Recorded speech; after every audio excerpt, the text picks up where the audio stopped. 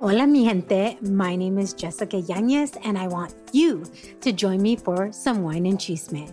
The Wine and Chisme podcast was created to amplify voices across communities of color, all while drinking a glass of wine. From wine talk, interviews, and recaps of all things pop culture, join me every Wednesday for the chisme. Please make sure to check out the Wine and Chisme podcast and other amazing podcasts as part of the Latina Podcasters Network.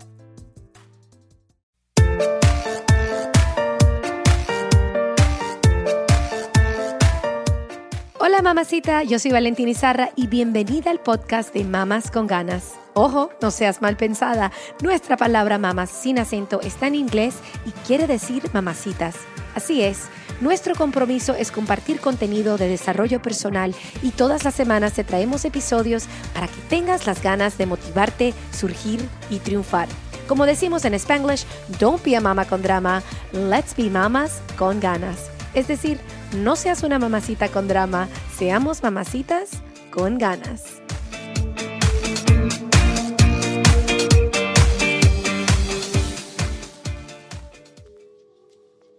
En este episodio de nuestro podcast estoy aquí con Alexandra Valentin, asesora financiera cuya misión es empoderar a la mujer a través de educación financiera. Bienvenida, Alexandra. Gracias, muchas gracias por estar aquí, por invitarme. Si son oyentes y han escuchado el podcast anteriormente, tal vez han escuchado a Alexandra en otros podcasts, en otros episodios, a donde hemos hablado sobre el tema del dinero y la mujer. Y hoy vamos a tocar la historia personal del dinero y qué es lo que significa eso para cada una de nosotros. Entonces, Alexandra, cuéntanos qué significa esto y cómo nos influencia a cada una con respecto a lo que ahorramos, a lo que invertimos o a lo que gastamos. Claro que sí. Y primero que todo, muchísimas gracias por la invitación. Y segundo, perdonen por el Spanglish porque se me van a cruzar algunas palabritas here and there en inglés. Así que, bueno, espero que el mensaje llegue. La historia del dinero personal, o vamos a llamarlo, en inglés se dice coloquialmente como your money story, es básicamente las creencias y las nociones que tú tienes como persona acerca del dinero y de la abundancia o no abundancia. Y esto viene muchas veces traídos consigo desde tu infancia, desde tu crianza y cómo tu familia hablaba del dinero en tu casa o no hablaba del dinero en tu casa o se gastaba o malgastaba, se ahorraba o no se ahorraba y cómo eso crea tu creencia hoy día como un adulto hacia con el dinero y cómo tú a la misma vez le estás enseñando a tu familia acerca del dinero. Entonces, yo creo que es súper importante que cada persona pueda identificar cuál fue su historia con el dinero mientras venía esa crianza y mientras estaban en ese proceso de formación, porque eso es lo que hoy día es como uno actúa hacia el dinero. Claro, y la manera en que nos criaron y que vimos la falta de dinero o la abundancia de dinero nos afecta de una manera muy grande, porque al final del día, cuando ya somos, vamos a decir, profesionales y estamos trabajando, estamos en el cuerpo laboral, no importa cuánto dinero nos llegue, al final del día tenemos una relación con el dinero, positiva o negativa. Totalmente. Y yo creo que también lo importante de identificar esto es eso, precisamente, identificar si tu relación es positiva, negativa, y si es negativa, cómo cambiarla a una positiva, y si es positiva, cómo mejorar esa relación. Porque en mi entender, la mayoría de las personas no piensan en este tipo de cosas y simplemente siguen su vida día a día sin tener una conciencia de verdad como fija sobre esto, como a lo mejor lo tienes con otras cosas en tu vida. Por ejemplo, no sé, yo fui deportista toda mi vida y para mí era muy, muy lógico el hacer ejercicio, el estar en forma, el comer bien, porque ya eso es algo que a lo mejor nos crían con eso. Como atleta siempre estuvo súper presente en mi vida. Lo mismo, no sé, con la escuela, que te dicen que tienes que tener buenas notas y tú eres una persona disciplinada. Pero no sé por qué el dinero, como que la gente no lo ve como una materia donde tienes que nurture it y que crecerlo. Simplemente muchas veces es dado por hecho. Entonces, para mí es súper importante que la gente tome conciencia y diga, espérate, el dinero es parte integral de mi salud física y mental y cómo yo mejoro eso en mi vida. Y yo creo que eso empieza entendiendo de dónde vienes y entendiendo por qué tienes ciertas creencias hacia el dinero. Totalmente. Es que yo creo que también el dinero es una de esas cosas, uno de esos temas tabú, aunque es un poco increíble que ya que todavía en el 2021 tengamos problemas en hablar sobre el dinero, cuando el dinero en realidad impacta nuestras finanzas, impacta todos los aspectos de nuestra vida. Pero en muchas casas, igual como el tema de la sexualidad, es un tema que muchos padres ni siquiera abarcan con sus hijos, ni siquiera lo hablan. O cuando lo hablan, trae también como que mucha estigma, pena o culpabilidad, mucho shame, como dicen en inglés. Entonces es algo que arrastra el dinero. El tema del dinero arrastra muchas piedras. O sea, es un tema que mucha gente le tiene miedo a hablar. ¿Por qué? Porque sienten sienten la escasez tal vez en la casa, en el hogar.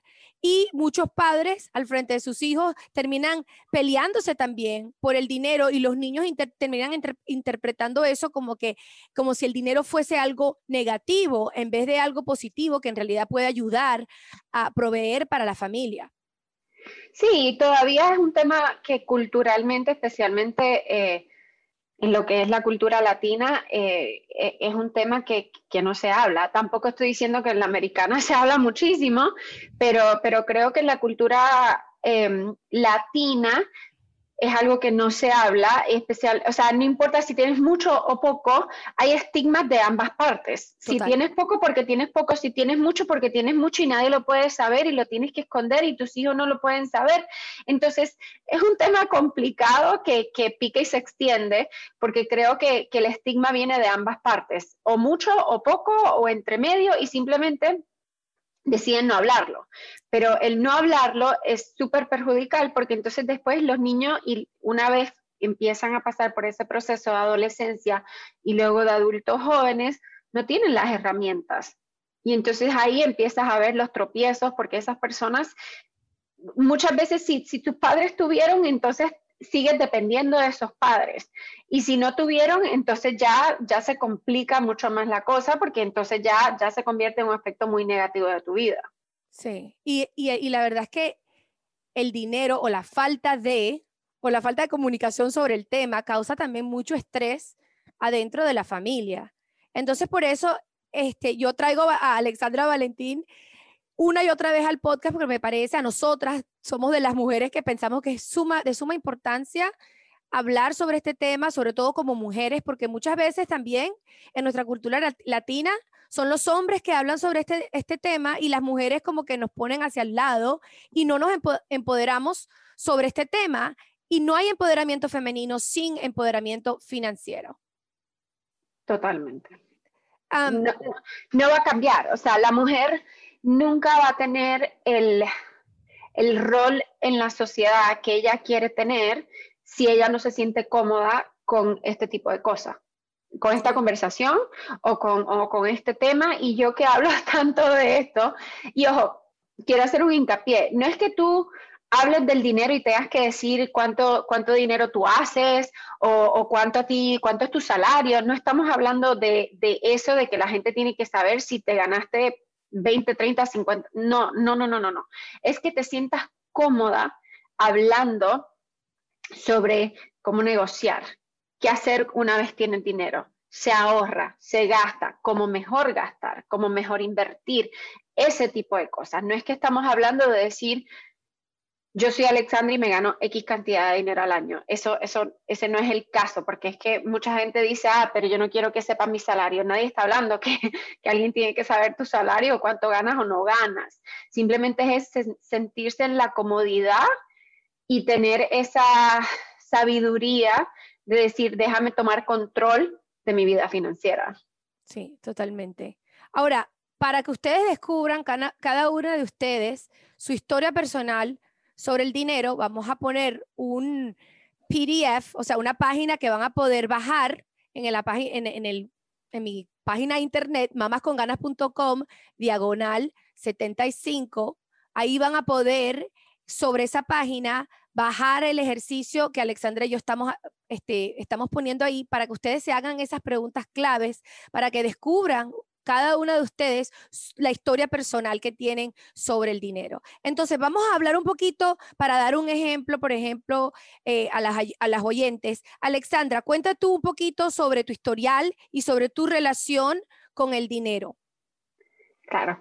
Pues yo, a pesar de que trabajo en finanzas y llevo muchos años trabajando en finanzas, la verdad que por los primeros, no sé, décadas de mi carrera, yo nunca pensé en un money story o en tener una historia con el dinero. Simplemente finanzas e inversiones eran mi carrera, pero nunca lo había visto como de un tema de finanza personal per se. Hasta que pasaron ciertas cosas y yo decidí como darle un rumbo diferente a mi carrera y encontré una misión de vida. Y mi misión de vida era básicamente esto, era empoderar a la mujer a través del dinero. ¿Y por qué? Porque ahí identifiqué por primera vez en mi vida cuál era mi historia con el dinero y por qué yo actuaba y pensaba, y para mí era tan importante dar este conocimiento para adelante acerca del dinero. Y es porque yo vengo de una familia latina, yo soy puertorriqueña, en donde mis padres se divorciaron, como pasa muchísimo, en my mid-teens. Creo que tenía 15 años cuando mis padres se separaron, que es una época bastante de transformación y de formación en la vida de cualquier adulto joven, porque ya ahí no eres un niño, sino que estás como en esa transición. Súmale a eso que mis padres trabajaban juntos. Por 20 años mis padres tuvieron una academia de tenis, era un negocio familiar y siempre las finanzas, nunca nos faltó nada, pero siempre la finanza era un tema, vamos a llamarle controversial, porque siempre se hablaba de que no había, y no hay, y no hay, y no hay, y bueno, en Puerto Rico se le dice, estamos pelados todo el tiempo.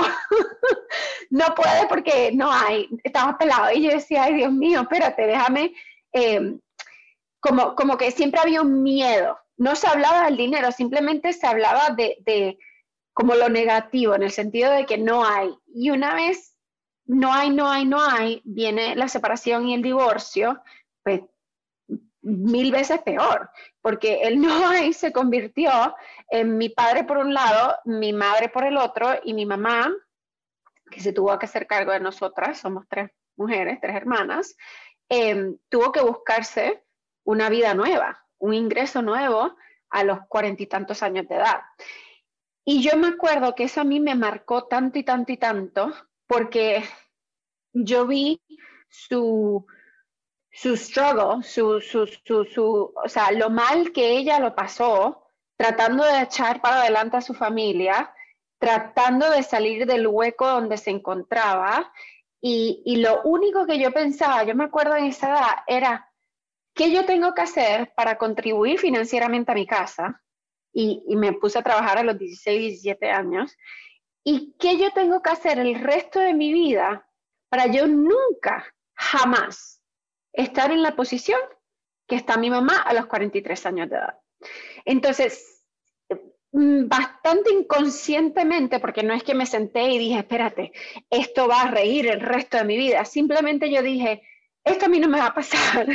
Entonces, ¿qué yo tengo que hacer para que esto a mí no me pase? Y ahí comienzo. Yo siempre he trabajado muchísimo, pero eso nace de esa, como esa necesidad que yo veo en mi familia. No es que alguien me dijo, no, tú tienes que trabajar mucho y tú tienes que estudiar mucho y tú tienes que sobresalir.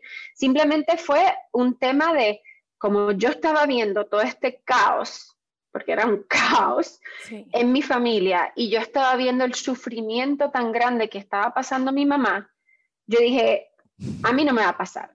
Y entonces ahí mi vida comenzó como solita a tomar ese rumbo. Ya luego, después por casualidades de la vida, trabajo en finanzas y entonces yo decido sentarme y decir, ok, por eso yo soy tal como soy, por todas estas cosas que pasaron anteriormente en mi vida. That's my money story. Ese es el por qué yo veo el dinero de la manera que lo veo y de la manera que yo lo veo para que la gente sepa y la audiencia entienda, es que el dinero es preciado y el dinero se tiene que trabajar para tenerlo, no es que te lo regala nadie, pero el dinero hay que crecerlo.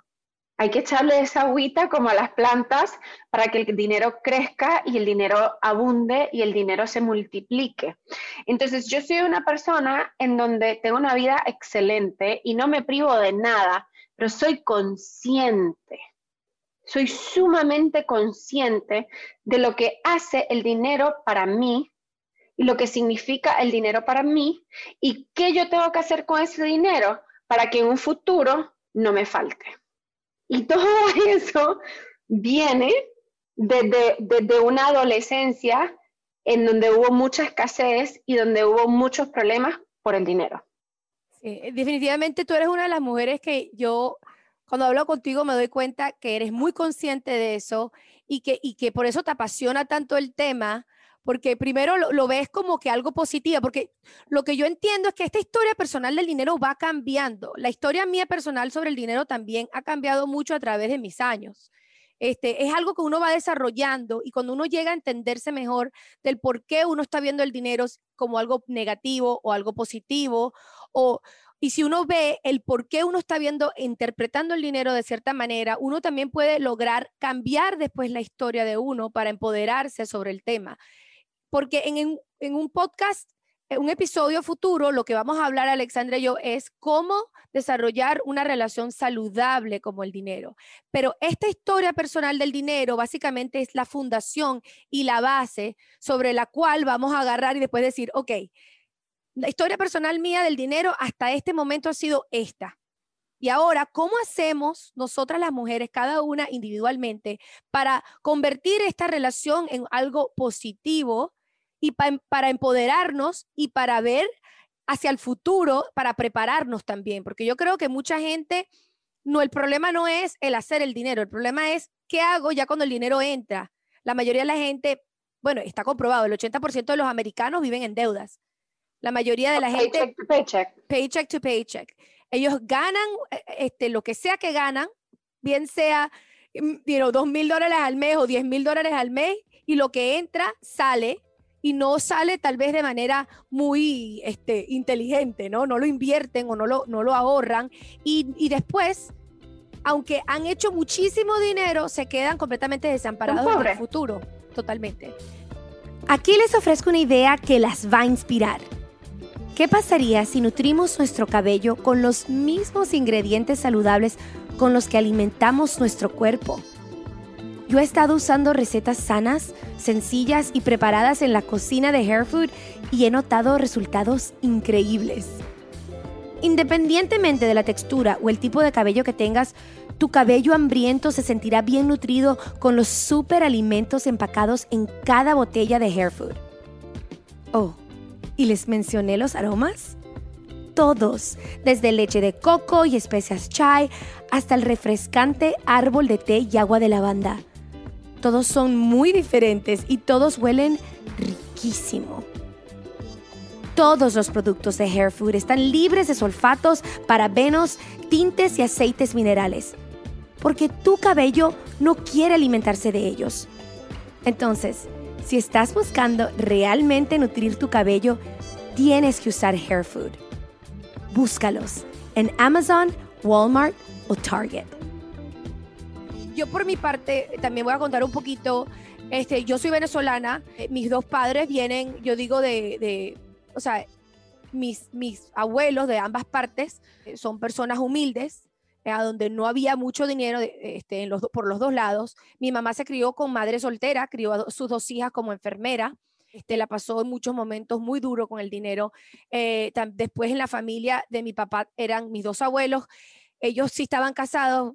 Mi abuelo, bueno, casados casi 70 años, porque mi abuelo acaba de fallecer el año pasado, pero ellos también en sus momentos tuvieron muchos problemas de escasez con el dinero. Mis dos padres se gradúan de ingenieros y ellos dos verdaderamente fueron, yo digo, la primera generación a donde había. Y yo lo que siempre veía de mis padres es que ellos siempre ayudaban a mis abuelos. Y lo que ellos me enseñaron del dinero es que, bueno, primero hay que estudiar, hay que prepararse. Y segundo, cuando uno lo tiene, uno tiene que ayudar a la familia, ¿no? A la familia menos afortunada. Al mismo tiempo, el dinero en mi casa, creo yo que era un tema que no se discutía con los niños. O sea, eso era asuntos de padres, pero cuando yo empezaba a como hacer preguntas de niña, ellos me hacían entender de que eso no era algo que a mí o sea, como que eso no era none of my business. O sea, yo no entraba en esa conversación, ¿no? El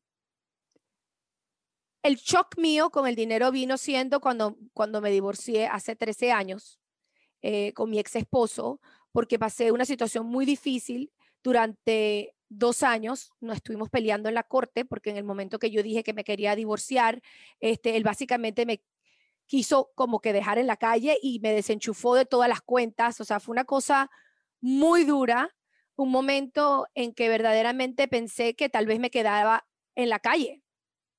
A lo mejor no hubiese quedado en la calle, hubiese tenido que regresar a la casa de mis padres. Y aunque teníamos propiedades juntas y todo eso, yo pensaba en un momento dado que literalmente lo que él estaba diciendo en la corte era para que yo me quedara sin nada. Entonces yo tuve que pelear. Una herramienta de control. Sí, una herramienta de control, y yo me tuve que batallar literalmente 2 años en la corte con abogados. Gracias a Dios que tuve abogados buenos. Y tuve que hacer mucho análisis personal sobre el dinero. Eso fue uno de los temas a donde yo empecé verdaderamente a analizar. Aprendí muchas cosas. Una de las cosas fue que yo me di cuenta que en el matrimonio que había tenido había sido más como una niña que como una esposa. Y fue algo, no te voy a mentir, no fue algo así como fácil de admitir. Fue una cosa, pero fue algo en que me tuve que concientizar en el hecho de que yo había sido más como una niña que como una esposa. Es que, Valentina, es muy, todavía en la cultura latina, eso es muy normal. El que lamentablemente todavía se crían a los varones como vida macho man, y sigue tu vida y estudia y te da una carrera, y a la mujer la crían como que sea una buena niña para que te puedas conseguir un buen esposo y puedas asegurarte un buen futuro. Entonces, esencialmente esa niña pasa de casa de los padres a casa de un marido, pero en su momento era el papá era su figura, y luego pasa a ser el hombre, el marido, la figura paterna para esa mujer. Entonces, muchas veces ese periodo de formación que pasan los hombres, vamos a decir, en sus años 20, la mujer simplemente lo brinca porque va de casa de los padres a casa del esposo, y nunca le dan esa responsabilidad ni con el dinero, ni con un trabajo, ni con una carrera. Y entonces, especialmente en la mujer, primero que no se habla, pero especialmente es peor, vamos a llamarlo así, para la mujer, porque la mujer básicamente en Latinoamérica, estoy generalizando, ojo, sí, pero lamentablemente todavía pasa mucho, en donde a la mujer te crían bajo esa premisa, en donde tú tienes que ir de casa de tus padres a casa de tu esposo y ser una buena mujer para tener buenos hijos. Sí, y lo interesante es que, en mi casa, por ejemplo, había una dinámica muy interesante con mis padres, porque nosotros nos fuimos de Venezuela hace mucho tiempo, en el 85, como dije, mis dos padres eran ingenieros, ganaban un buen salario los dos, nos mudamos a Cincinnati, y mi papá llega a ser como el sole breadwinner, porque mi mamá en esa época no hablaba inglés. Ya después ella aprendió, después trabajó en traducciones técnicas y traducciones para muchas compañías, pero eso fue después, ¿no? Pero por mucho tiempo mi mamá era, y todavía lo es, la que lleva las finanzas en la casa. Entonces lo que yo veía en la casa mía era que mi papá hacía el dinero, la mayor parte del dinero, y mi mamá era la que hacía las cuentas. Administrada. Que para mí eso era un muy buen ejemplo, digo yo. Entonces, cuando yo entro en el matrimonio jovencita, porque yo me casé como a los 24 años, yo me acuerdo que yo en varias ocasiones hacía las cuentas de lo que gastábamos y de lo que entraba, y con mi ex esposo, él siempre se quejaba de que yo no hablaba del dinero, pero cuando yo iba y daba mi opinión sobre lo que se estaba gastando y lo que no se estaba haciendo, como que me hacía entender de que de que mi opinión no contaba, básicamente, de que yo no sabía de lo que estaba hablando, ¿no? Entonces, de cierta manera, porque es la verdad, como es más fácil cerrarse los ojos y decir, ok, ocúpate tú de esto, yo me desentendí de esa parte, de la parte financiera en nuestro matrimonio, en cierto sentido, y cuando me fui a divorciar, me di cuenta, wow, o sea, la verdad es que por mucho tiempo no tuve idea de lo que estaba pasando. Después me tuve que volver a educar, y cuando estaba pasando por el proceso del divorcio empecé a analizar las cuentas y empecé a ver en qué estaba gastando, en cuál era mi estilo de vida, los presupuestos de la casa. Empecé a tener que pagar todo por mí misma. Y yo diría, claro, en ese momento no lo veía así, pero hoy en día yo digo que fue la bendición más grande, porque yo me convertí en mujer cuando yo verdaderamente empecé a ver en qué estoy gastando. Y yo soy de las personas que digo definitivamente que dime qué valoras, o sea, dime en qué gastas y te diré en qué valoras en la vida. Porque lo que gastamos representa lo que más valoramos en la vida. Si gastamos en puras cosas, de puras carteras, puros zapatos, lo que estamos valorando es la apariencia exterior solamente. Si estamos gastando en educación y en crecimiento personal, lo que valoramos es el crecimiento, vamos a decir, el ser de la persona, exactamente. Y es un ejercicio que yo le digo a las mujeres, aunque no seas la persona que esté ganando, trayendo el dinero a la casa, es sumamente importante que veas las cuentas y que sepas qué es lo que está entrando y qué es lo que está saliendo. Porque cuando nos hacemos las ciegas, no tomamos responsabilidad en lo absoluto y somos una niñita. Voy a hacer un hincapié un momento en lo que estás diciendo, porque es sumamente interesante. Porque, ¿qué pasa? Lo que tú dijiste, de que en tu casa tú lo veías donde tu mamá era la que administraba el dinero que entraba en el hogar. Eso es súper común. ¿Qué pasa? A la mujer muchas veces le dan el rol de administrar como el day-to-day money, o sea, los gastos diarios. Si tienes una familia que tiene hijos, el hombre te dice, este es el presupuesto mensual, y como mujer tú tienes que decir, ok, esto va para los niños, esto va para la comida, esto va para actividades extracurriculares, y esa es tu administración del dinero en la familia.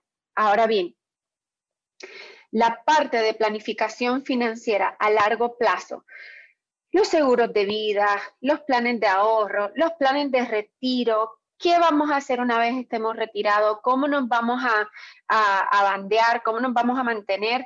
Muchas veces eso no le recae a la mujer. El hombre sigue con ese control, ya bien sea porque la mujer o no lo quiere hacer o porque el hombre no quiere dejar ese control. Pero para mí es extremadamente importante que ambas partes sean compartidas entre ambos. Porque ¿qué pasa? Si, como en el ejemplo que dijiste de tu mamá o tuyo, en donde tú tienes el control de las finanzas diarias, pero no de largo plazo, ahí seguimos como en la misma rueda, porque no estamos entendiendo qué está haciendo el dinero a corto plazo, ese dinero spending money, vamos a llamarlo así, es mucho más fácil de administrar que ese dinero que tú que está entrando y tú estás diciendo, ok, déjame ahorrarlo por un futuro, déjame entender cómo funciona, vamos a decir, la hipoteca de la casa, cómo funcionan los intereses de la casa y cuál es la deuda que yo tengo por los próximos 30 años porque yo tengo una deuda sobre mi casa. Esos conceptos que son ya un poco más macro, más a largo plazo, muchas veces a la mujer la sacan de esa conversación. Sí, Entonces, y para mí, por eso. eso es primordial. Yo digo que ahora, o sea, y eso, como dijiste tú, tienen que ser, esas son decisiones que se tienen que hacer entre parejas. Y yo lo que veía es que si mi mamá sí tenía el voz y voto con esa parte, o sea, eso sí lo hacían juntos, mi mamá y mi papá. Ahora, cuando me fui a casar por segunda vez, la cosa cambió por completo. La relación que yo tenía con el dinero era otra, era mucho más conservadora también. Los gastos míos empezaron a cambiar, Consciente, más eran más consciente. conscientes sobre eso también, y me di cuenta de que sí, de que yo no quería estar gastando todo lo que me entraba y quería tener un futuro asegurado para mi retiro y para mi vejez. Y bueno, eso ha sido un tema en el cual hemos hablado mi esposo y yo. Lo interesante, porque hablando de historias personales del dinero, y esto lo hablé en el podcast en inglés, es que mi esposo tiene otra relación, o sea, otra historia personal del dinero, de donde viene el dinero en mi casa. Cuando mis padres empezaron a hacer dinero, el dinero se usaba también para darse los gustos sí, para darse gustos y para disfrutarlo, ¿no? En el caso de mi esposo, él venía, los abuelos de él vinieron en la Segunda Guerra Mundial, se fueron a Canadá. Entonces tenían esa mentalidad de guerra, de que todo lo que se hacía como que se ahorraba y que el dinero era algo para guardar, guardar, guardar. Entonces es interesante el balance que nosotros hemos como que llegado a tener en el sentido de que sí, hay que ahorrar, pero también hay que disfrutarlo. Es como un balance y bueno, y la verdad es porque el dinero es una cosa que cuando uno empieza a hablar y tiene diferencias sobre el dinero puede ser un tema bastante caliente, ¿no? Uno se enfrenta con otras personalidades y cuando es algo que uno tiene que compartir, uno tiene que llegar a un acuerdo, porque cuando uno llega al acuerdo con su pareja, puede ser el tema que más divide a la pareja. Claro, y también es el miedo. Y entonces el miedo ya sea de las dos partes, de tu esposo por su historia del dinero, el tuyo, que ahí aludimos un poco a lo que dijimos hace poco, de que la historia del dinero evoluciona. Totalmente. Tú tuviste una historia del dinero creciendo con tu familia y con tus padres, viniendo a Estados Unidos, pero luego pasaste por un divorcio difícil y esa historia tuya fue evolucionando, porque tu niñez fue una cosa, luego te enfrentaste a una situación en tu no adolescencia, en tu 20s, y luego entonces conociste a tu esposo actual, entonces todo eso ha sido como building blocks de tu historia con el dinero que hoy día lo identificas. Entonces, es importante hacer ese hincapié de que lo que fue no te define a lo que eres hoy, sino que tienes que ir agarrando esas lecciones de vida, identificándolas y entendiendo cómo crecer sobre ellas. Sí, definitivamente. Y lo interesante es que no es nada más mi historia que ha crecido y que ha evolucionado, pero yo también he visto la historia de mis padres también evolucionar y cosas que ellos también, porque al entrar a los Estados Unidos, una de las cosas que a muchos inmigrantes le pega es las tarjetas de crédito. Entonces mucha gente comete el error de endeudarse. Entonces cuando uno ve ciertas cosas... Que no hay educación. Sí, y la gente supera eso, porque hay gente que no lo supera, pero mucha gente lo logra superar. Tú dices, wow, voy a aprender de otra persona que cometió ese error. Y es muy fácil caer en esa trampa de la deuda, ¿no? Dicen, te voy a dar un descuento en la tienda, 20% de descuento si abres la tarjeta de no sé qué cosa. Y después tú obtienes, entre comillas, el 20%, pero después tú no pagas la deuda por entera. El 25% en la tarjeta de crédito y te tardó 3 años en pagarla. Exacto, entonces uno termina gastando más de lo que uno pensaba. Uno pensaba que estaba comprando algo rebajado y termina uno pagando mucho más de lo que en realidad costaba. Son ciertas cosas que, bueno, y que mis amigos, por ejemplo, de franceses no entienden. Ellos no entienden cómo la gente se endeuda, o sea, las tarjetas de ella. Mi amiga siempre me contaba que y hasta el sol de hoy que la tarjeta, la carte bleue, la tarjeta azul, como le dicen ellos, es una tarjeta que ella sabe que lo que gasta ahí, lo que pone ahí, lo tiene que pagar a fin de mes. Entonces son culturas diferentes y ciertas cosas que algunas veces en los Estados Unidos no ayudan a las personas a salir adelante con respecto a su futuro financiero. Entonces uno tiene que entender el sistema bien para que el sistema no nos juegue a nosotros. Claro, pero ahí volvemos a lo mismo y es que tú como persona tomes esa responsabilidad en tus manos. Como dije al principio, ya sea como tu salud y lo que estás comiendo como nutrición y los deportes o de educación, porque ¿qué nutre tu cerebro? Lo mismo viene siendo con el dinero. Tú como persona tienes que tener la madurez y la responsabilidad de decir, yo voy a tomar cartas en el asunto y yo me voy a envolver en lo que viene siendo las finanzas. Punto y se acabó, porque es que la gente vive con un miedo. Es un miedo. Dice, no entiendo, no entiendo, no entiendo, y se paralizan. Entonces creo que eso es lo primero que tienes que hacer, eliminar ese miedo. Y yo creo que el eliminar ese miedo comienza entendiendo un poco tu historia, tu trasfondo, el por qué piensas así o no sobre el dinero. Entonces son procesos que uno como individuo y como persona tienes que hacer, punto y se acabó, no hay excusa, no hay excusa. Y créeme que yo las escucho todo el tiempo porque hablo mucho de este tema y me dicen, yo odio las matemáticas, yo no soy buena en Excel, yo no sé de qué tú estás hablando y ya yo les siento como esa negatividad que transmiten y prefieren simplemente como ignorar el tema. Sí. Es más fácil siempre es más fácil ignorar el tema y no ver los números, pero es a corto plazo. Es a corto plazo y los números tampoco mienten. O sea, cuando uno se sienta a hacer eso, porque a mí me ha pasado en varias ocasiones, cuando yo me siento y empiezo a ver el presupuesto mensual y yo dije, ups, este mes como que me pasé. Pero lo bueno es que aunque estás viendo algo que a lo mejor no te guste, dices, bueno, entonces el mes que viene tengo que gastar mucho, o sea, tengo que gastar menos y sabes hasta la cantidad que tienes que ahorrar el mes que viene para tú mantener tu presupuesto. Pero mucha gente simplemente no ve a dónde es que va el dinero, a dónde es que está gastando la mayor parte del dinero y a dónde está mal gastando el dinero. Porque no saben. Te conviertes en una situación muy típica, que era lo que pasaba en mi familia. Estamos pelados. Yo sabía que entraba dinero. Ahora nunca había suficiente, pero estamos pelados, todo el tiempo estábamos pelados.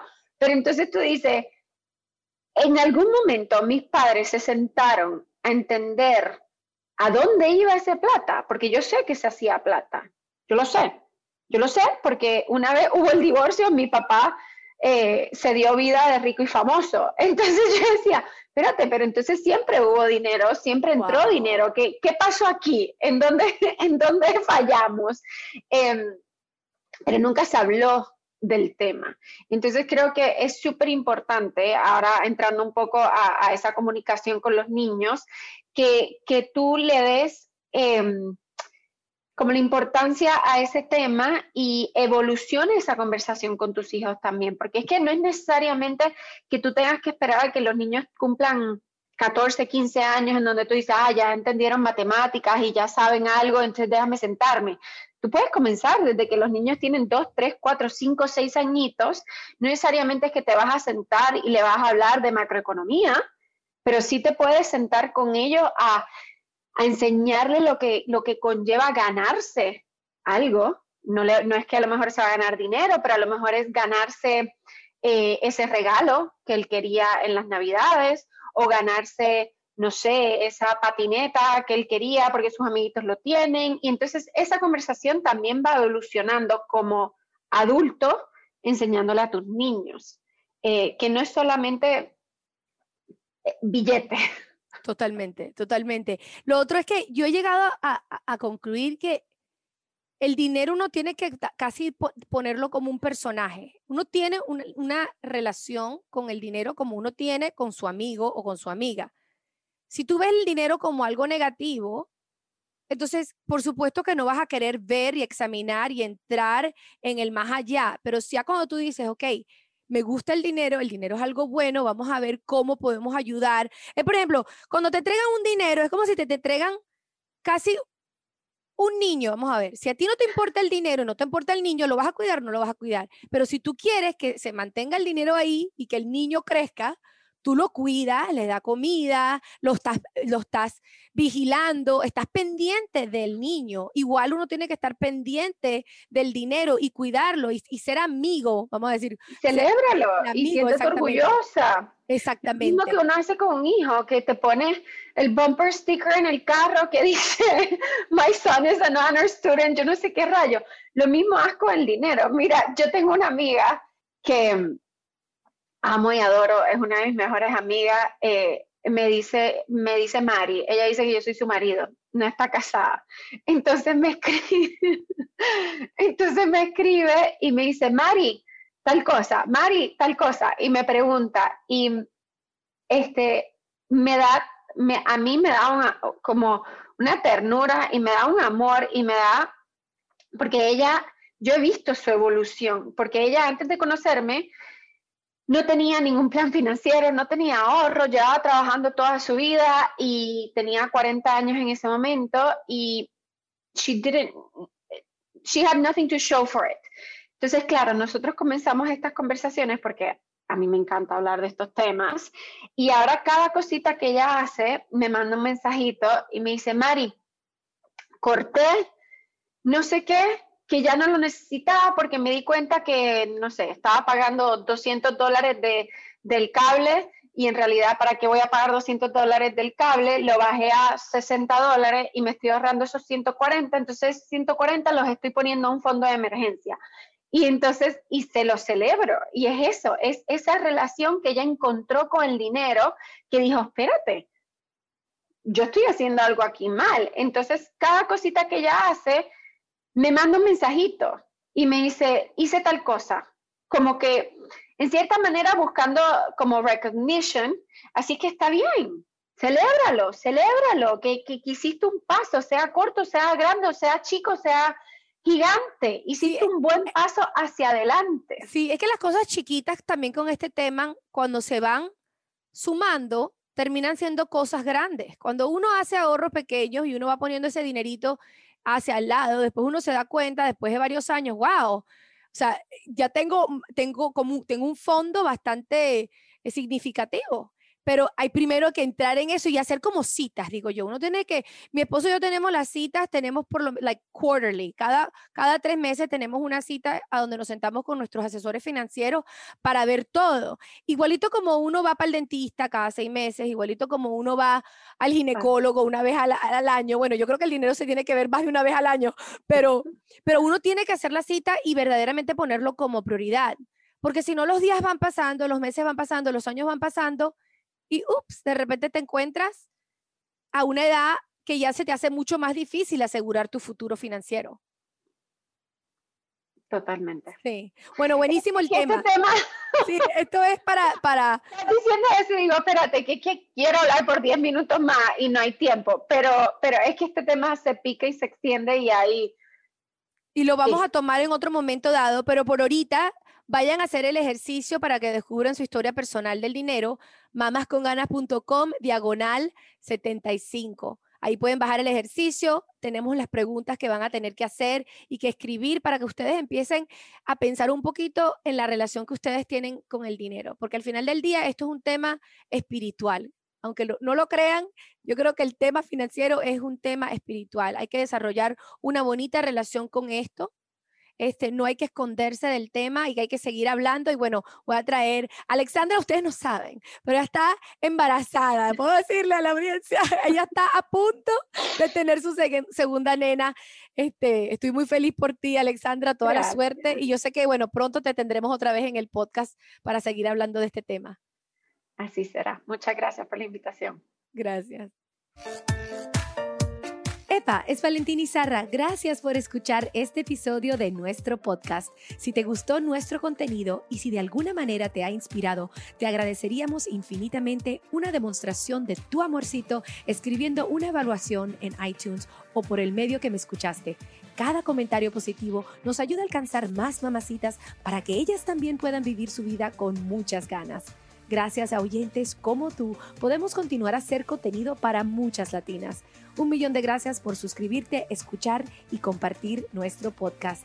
Si tienes preguntas, comentarios y más, puedes visitar nuestra página web mamasconganas.com o seguirnos en las redes sociales @mamasconganas. Hasta la próxima, es Valentina recordándoles, don't be a mama con drama. Let's be mamas con ganas. Besitos.